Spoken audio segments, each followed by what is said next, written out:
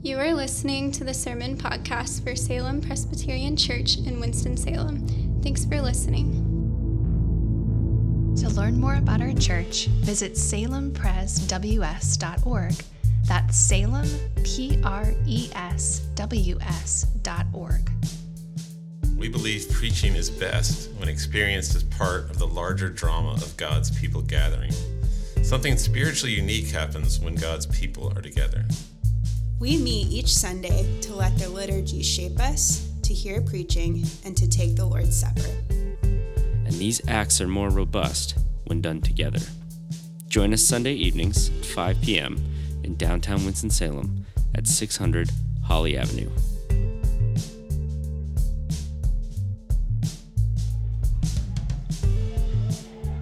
Our scripture reading tonight is from Acts chapter 13, verses 1 through 16. Please take a moment to find it on your phone, or there are Bibles in the back of the pews. Once again, that is Acts chapter 13, verses 1 through 16. Please stand for the reading of God's Word.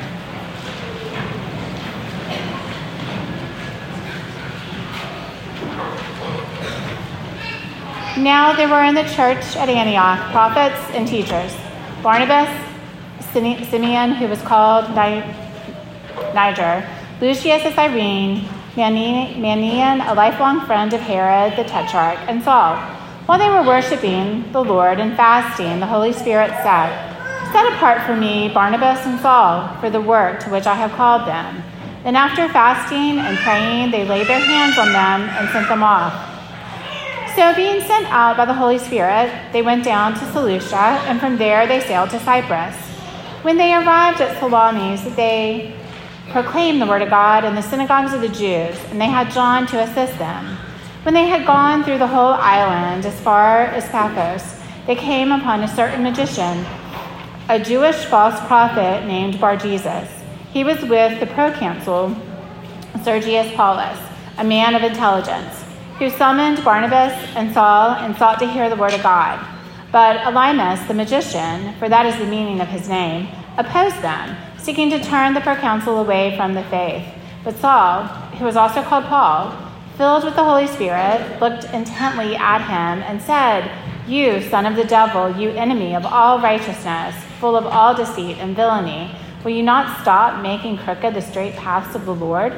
And now, behold, the hand of the Lord is upon you, and you will be blind and unable to see the sun for a time." Immediately, mist and darkness fell upon him, and he went about seeking people to lead him by the hand. Then the proconsul believed when he saw what had occurred, for he was astonished at the teaching of the Lord. Now Paul and his companions set sail from Paphos and came to Perga and Pamphylia, and John left them and returned to Jerusalem. But they went on from Perga and came to Antioch in Pisidia, and on the Sabbath day they went into the synagogue and sat down. After the reading from the law and the prophets, the rulers of the synagogue sent a message to them, saying, "Brothers, if you have any word of encouragement for the people, say it." So Paul stood up and, motioning with his hand, said, "Men of Israel, and you who fear God, listen. This is the word of God for the people of God."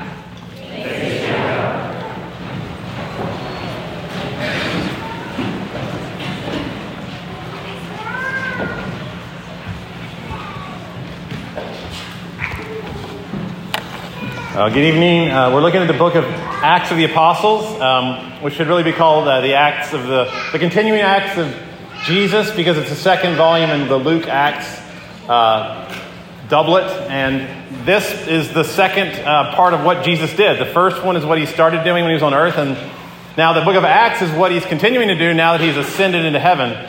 We forget sometimes that not only did he die and rise on Easter, he rose, but then 40 days later he ascended into heaven, Ascension Day. We're going to celebrate that in a couple of weeks.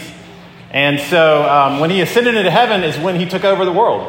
That's essentially when he became the king of the world, and all the powers of darkness fell, and they're still falling to this day, and will continue to fall because he is the king of the world, and he reigns not so much from up in the sky, but from the invisible realm that is just on the other side of our hands. You know, that's like the upside down in Stranger Things. It's this invisible realm that we cannot perceive with our senses, but but the angels can see it. Sometimes if you're given the Holy Spirit's power, you'll see it. And throughout the book of Acts, signs and wonders come through the invisible realm and do things like make Elymas the magician suddenly go blind. These are the signs and wonders of the kingdom that the Holy Spirit uses, that Christ pushes through the unseen realm to get work done. And one thing that the king does as a way of taking over the world, and he is taking over the world and with grace, with grace and love and humility, but he is doing that. And one of the ways he does this is through his word. That's one of the ways the Holy Spirit comes, through his word. And you'll notice the word of God appears 5 times in this passage. So it's a very important part of Luke's theology. And when it says the word of God, I used to always think, probably what you're thinking right now if you know much about Christianity, you think that it's the Bible, but it's not the Bible. It's actually treated like a person. It's actually like someone is speaking to you. So it's kind of like, if you've seen Lord of the Rings, the mouth of Sauron in the 3rd movie at the very end at the gates of Morannon, when the armies of Middle-earth are fighting the armies of Mordor, and all before they get there, this huge, disgusting, mouth personified comes out and mocks the armies of Middle-earth and tries to cause them to totally despair. But instead of this mouth of Sauron, this is the mouth of the Lord that does the exact opposite of that. It's a mouth that comes and proclaims pardon, proclaims justification, proclaims the love of God. And he's doing that. He started in Jerusalem. Then he moved out to Samaria. And then he moved up to Antioch. And we saw that last. He had reached Antioch. And really, Antioch was the city, the 3rd largest city in the realm, the most cosmopolitan city in the realm. And it was in Antioch where Christianity really got going. And the good people of Antioch, they were the first church to intentionally send out missionaries, not by accident, not because of persecution, but intentionally send them out into the barbaric lands, the pagan lands, totally non-Jewish lands. So that's what's going on in this passage. We're seeing the very first missions trip. We would call it a missions trip today. There was never a missions trip in the history of the world until this passage. So I want to look at 2 things. First is this word that speaks, this personified word of God who is speaking to both the island of Cyprus and then to Turkey. He starts with Cyprus and then he goes to Turkey. And then I want to look at the way that this noise comes in, actually in both places. Elymas the magician is the noise in Cyprus who tries to silence the word of God. And then up in Pisidian Antioch, we have the synagogue rulers who try to shut down the word of God and create all this noise and confusion, kind of like a squid pouring out ink. And they can't do it. They're drowned out. But I want to look at the word first, and then the noise that comes and tries to drown out the word. So first the word. So as I said, the king has already infiltrated Palestine to the point of Antioch, which is like really northern Palestine, up there near Turkey, near Syria today. And as I said, that was a game changer when he got to Antioch.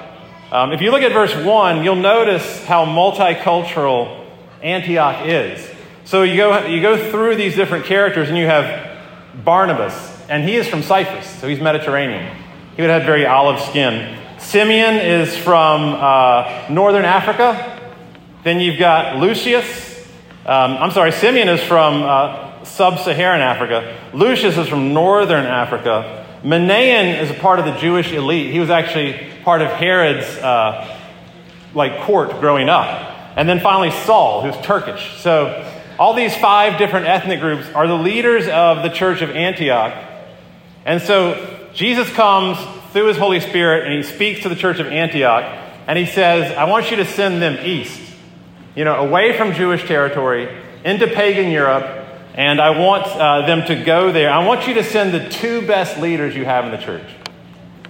So this would be like you as a church deciding we're going to send the 2 people who have the most experience, who've been here the longest, who work the most for the church. We're going to send Austin and Ben out, and they're going to start a church, way away, somewhere far away. That was a big risk to send Paul and Barnabas, but that's what they did. They sent them off, the 2 main leaders. They laid hands on them, verse 2, and they sent them off.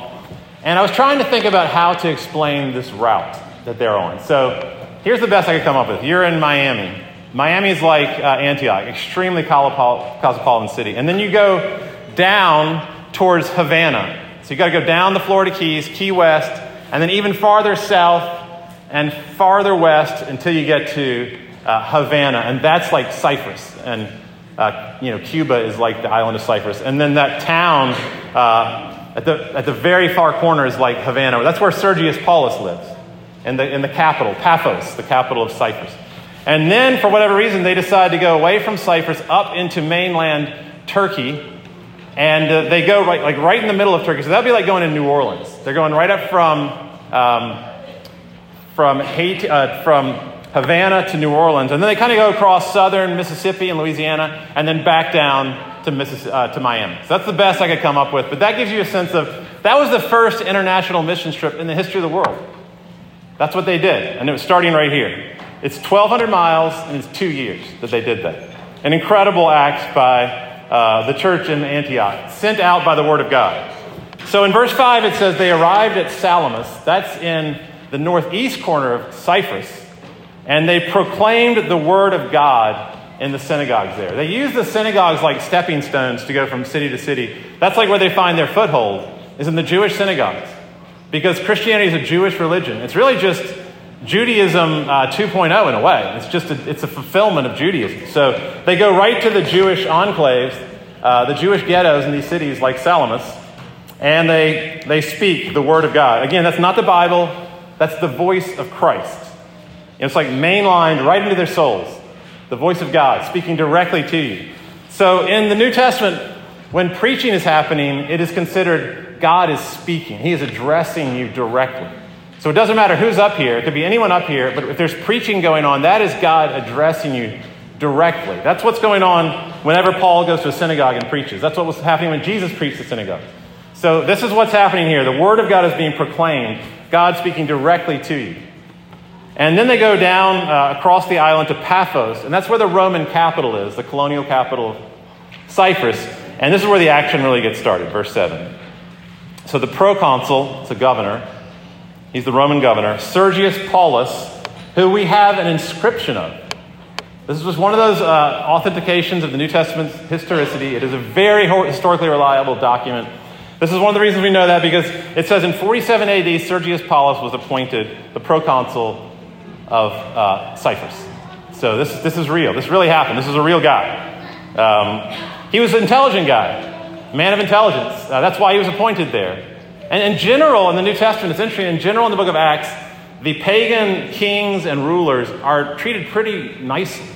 They, in general, are given good treatment by Luke. They're thought of as intelligent or wise or whatever. So this guy is so intelligent and so wise that he says, I want to hear this Paul and Barnabas stuff. They're saying stuff that I'm really interested in. He had probably heard of it before because some of the exiles from Jerusalem came to Cyprus. That's how Barnabas became a Christian. So he's heard rumors about this word of God stuff, but he actually wants to now hear it straight from the source. So he has heard about the rumors of this king who's taken over the world. That's probably what's gotten to his ears, that there's a new king in the world. It's not Caesar. It's the Messiah. It's the Jewish Messiah. So Sergius Paulus wants to hear not about the king, but he wants to hear directly from the king. He wants the king to speak to him. And it makes all the difference if you've heard about Jesus versus if you actually heard from Jesus. That makes all the difference in the world. I had heard about Jesus for years growing up. All the wrong things. A bunch of noise. A bunch of whispering of Elymas and the synagogue rulers trying to confound me and confuse me. And you might have heard a lot about Jesus too. But when I first actually heard him speak to me directly, it didn't come through the Bible. It came through a book called Mere Christianity. It doesn't really matter what the medium is. It could come through someone's mouth. But when I was reading that book, Mere Christianity, it was not the voice of C.S. Lewis that I was hearing. It was the voice of God that I was hearing. It was like this familiar, it was like the voice of my mom or something like that. It was a voice I couldn't quite place. I knew I had heard it before. It was so warm and ancient and wise and patient. And I would only read one chapter a night, and they're very short chapters because it was so compelling to me. So I was reading this book, but I was not hearing from C.S. Lewis. I was hearing directly from the source. God was speaking right into my heart. It's like he shined a light right into my heart, and I was totally captivated. And apparently, Sergius Paulus was captivated as well. Because even though his most trusted counselor was telling him to stop listening to what Paul is saying, he went ahead and listened. And it says in verse 8, Elymas the magician opposed them and tried to turn Sergius Paulus away from the faith. But, verse 12, Sergius Paulus believed, for he was astonished at the teaching of the Lord. Not the teaching about the Lord. That's a really important nuance, but it's the teaching of the Lord. That he was hearing the Lord speaking right into his heart, which I am praying right now that you will too. That you will be addressed by God as I speak. Not by me, but by God. And you ask the question, well, what did he hear? Luke, why didn't you tell us what he said? And I think the answer is that what he heard was what we get from the next sermon, which I did not have read, because it's a very long sermon.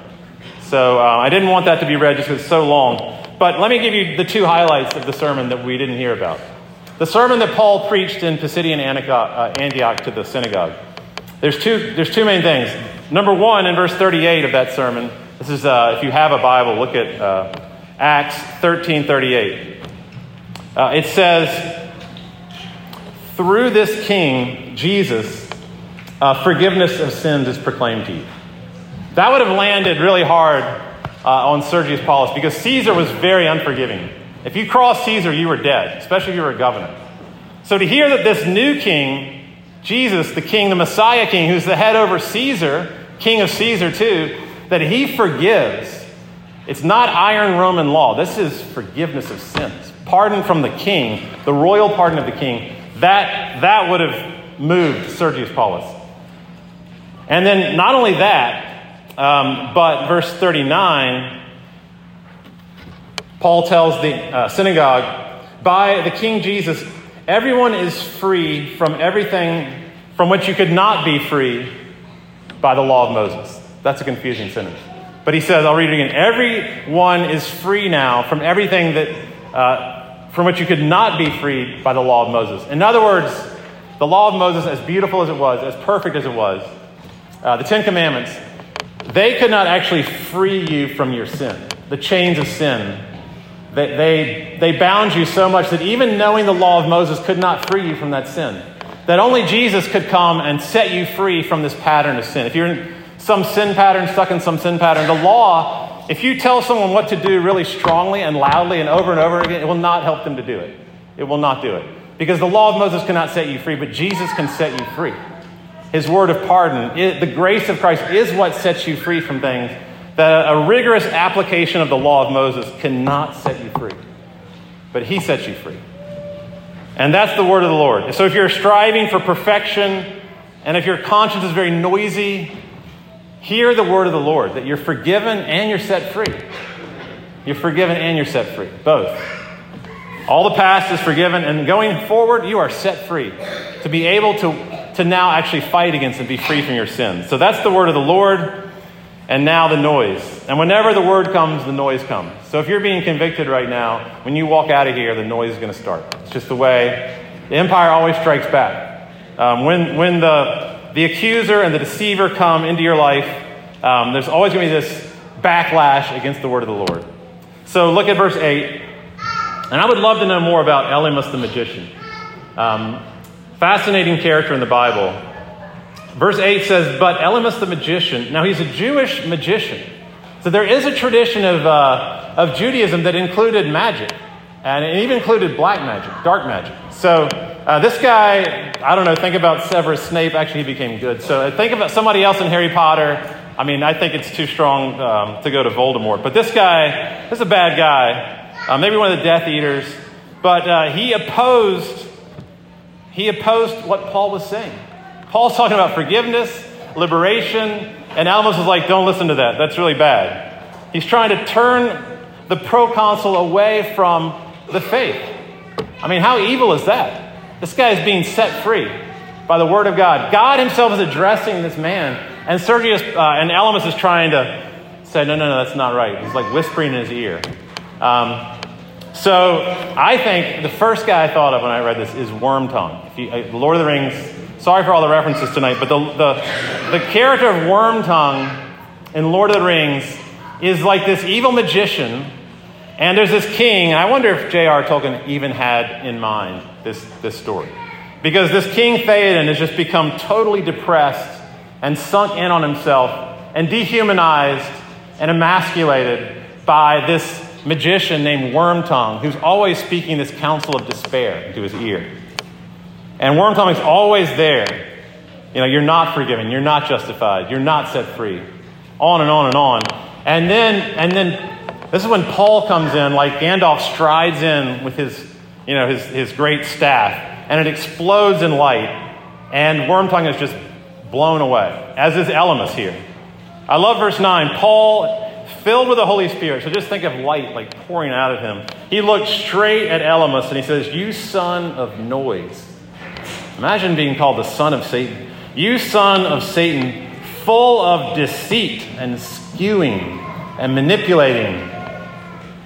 And as soon as he says that, as soon as he names Elymas for what he really is, opposing the word of God, the signs and wonders occur where, verse 11, immediately mist and darkness fell upon Elymas, and he groped about, seeking someone to lead him by the hand. This guy was the trusted counselor, the supposed wise man, and now he is actually clouded by the mist that he was trying to use to cloud Sergius Paulus. And it says Sergius Paulus wakes up. Verse 13, he believed when he saw what had occurred. Kind of like Theoden being brought back to life, where his eyes clear up. He stands up straight, he shakes off the cobwebs, and he once again takes back his dominion as the king of Rohan. So not only can the word of God not be stopped by the noise, but the noise actually strengthens the power of the word in the end. In the end, Satan will regret everything he's ever tried to do to harm you. All the noise, all the confusion, all the deceit, all the skewing, it will not only be banished by the word of God, but it will actually be used by the word to make more glory, to further the kingdom. Look at the synagogue in Galatia, what happens there. Verse 45, I know that's not something that was read, but you can look at it in the Bible. Acts 13:45, the synagogue rulers. So now Paul has moved on to Pisidian Antioch, this little city in Turkey, and he's preaching to the synagogue, and everybody's coming to believe. And the synagogue rulers saw the huge crowd, and they're filled with jealousy, as was Elymas, I suppose, because he's trying to control Sergius Paulus. So the synagogue rulers are filled with jealousy because they see Paul bringing all these crowds to Christ, and they begin to contradict him and heap abuse on him. Again, more noise. Just like it's an ad hominem attack. They attack Paul because they can't confound the message, so they just attack Paul. And again, God uses the noise to just further his plan. Verse 49, the word of the Lord kept spreading throughout the whole region. So even as the synagogue rulers are trying to stop it, it just grows. In China, President Xi recently, 10 years ago, started to try to oppose Christianity more and more and really lock it down and just put the clamps on it, and the persecution increased, and missionaries were kicked out, and Christians were jailed. And what has happened is it has only strengthened the power of the church in China. It's grown much faster. So whenever the noise comes, whenever the opposition comes, it just strengthens the word of God. The word of the Lord kept spreading throughout the whole region. I was talking to a guy one time, a while ago. I was talking to this guy, walking around. No surprise there. I was walking around kind of the Runnymede area. And this guy seemed really defeated by the noise that I could tell was going on in his brain. Because he was really slumped over and he was kind of whispering and really not making any eye contact. I could just see that he had just been stripped of confidence. Really taken a lot of his image, God made in God's image, kind of confidence had just been taken from him. His life was really hard. College had not worked out. He had a bad living situation. Work was really hard. And I was asking him about dating, and that was creating a lot of anxiety. So there was also, then he also said, but it's mostly this besetting sin that I have, that I just cannot shake. And I keep trying and telling God, I'm not going to do it again, I'm not going to do it again. And then I do it again. I click the button and I do it again. And I thought about, like, this is like Elymas whispering in his ear, you're nobody, you're nothing, you're not forgiven, you can't be set free. And then the next thing I did was I just asked him a question about his faith. Nothing, genius about that. I just asked him, well, tell me about your faith. And it was like his body literally stood up straight. He just completely changed. His tone of voice changed. He grew louder. It was like he was awoken, like Sergius Paulus. And he said, I have been seated in the heavenly realms with Christ. And then the rest of the walk, he was just like preaching to me. Powerfully preaching the gospel to me. I got hold of these letters this week. My mom had kept them that Margie had written to me. I couldn't find them. All the letters Margie had ever written to me, my wife. Got hold of the very earliest ones. And I read these two that were like literally a note passed in class within a month of us meeting. She passed me a note in class. And then the first letter she ever wrote to me, these two little artifacts. And I was reading, they're really short, but I was amazed. It was the same voice. Exactly the same warmth, the same wit, the same wisdom. I could hear the country accent again. And when Sergius Paulus heard what Paul was speaking to him, it was the same thing my friend heard, the same voice. All those many years down the line. It's the same voice you're hearing today. It's the voice of Christ. And it cannot be imitated. ChatGPT could not imitate the voice of Christ. It's this voice that never changes. And so if you're hearing condemnation from like a parenting book or permissiveness from a friend, just do whatever you want, or outrage from a podcast, anger and outrage, just know that is not the voice of the Lord. That's not the voice of Christ. That's not how he speaks. This is how Jesus speaks. And again, this is from the sermon. But it goes like this, verse 28. Although they found no guilt in him, they executed him. They took him down from a tree and they laid him in a tomb. But then his Father raised him from the dead. That's the voice of Christ. That's called a eucatastrophe. I saw Andrew Peterson in concert. He called it the eucatastrophe, where something that is a catastrophe suddenly becomes amazing.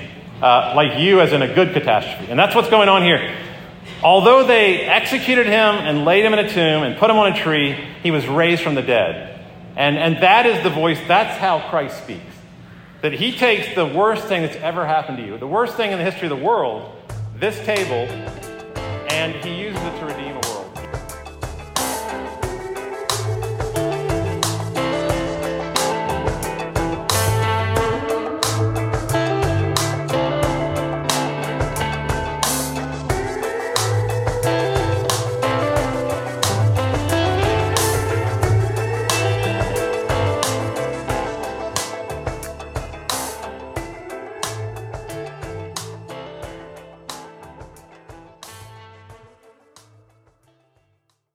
And remember, we love you, rascals.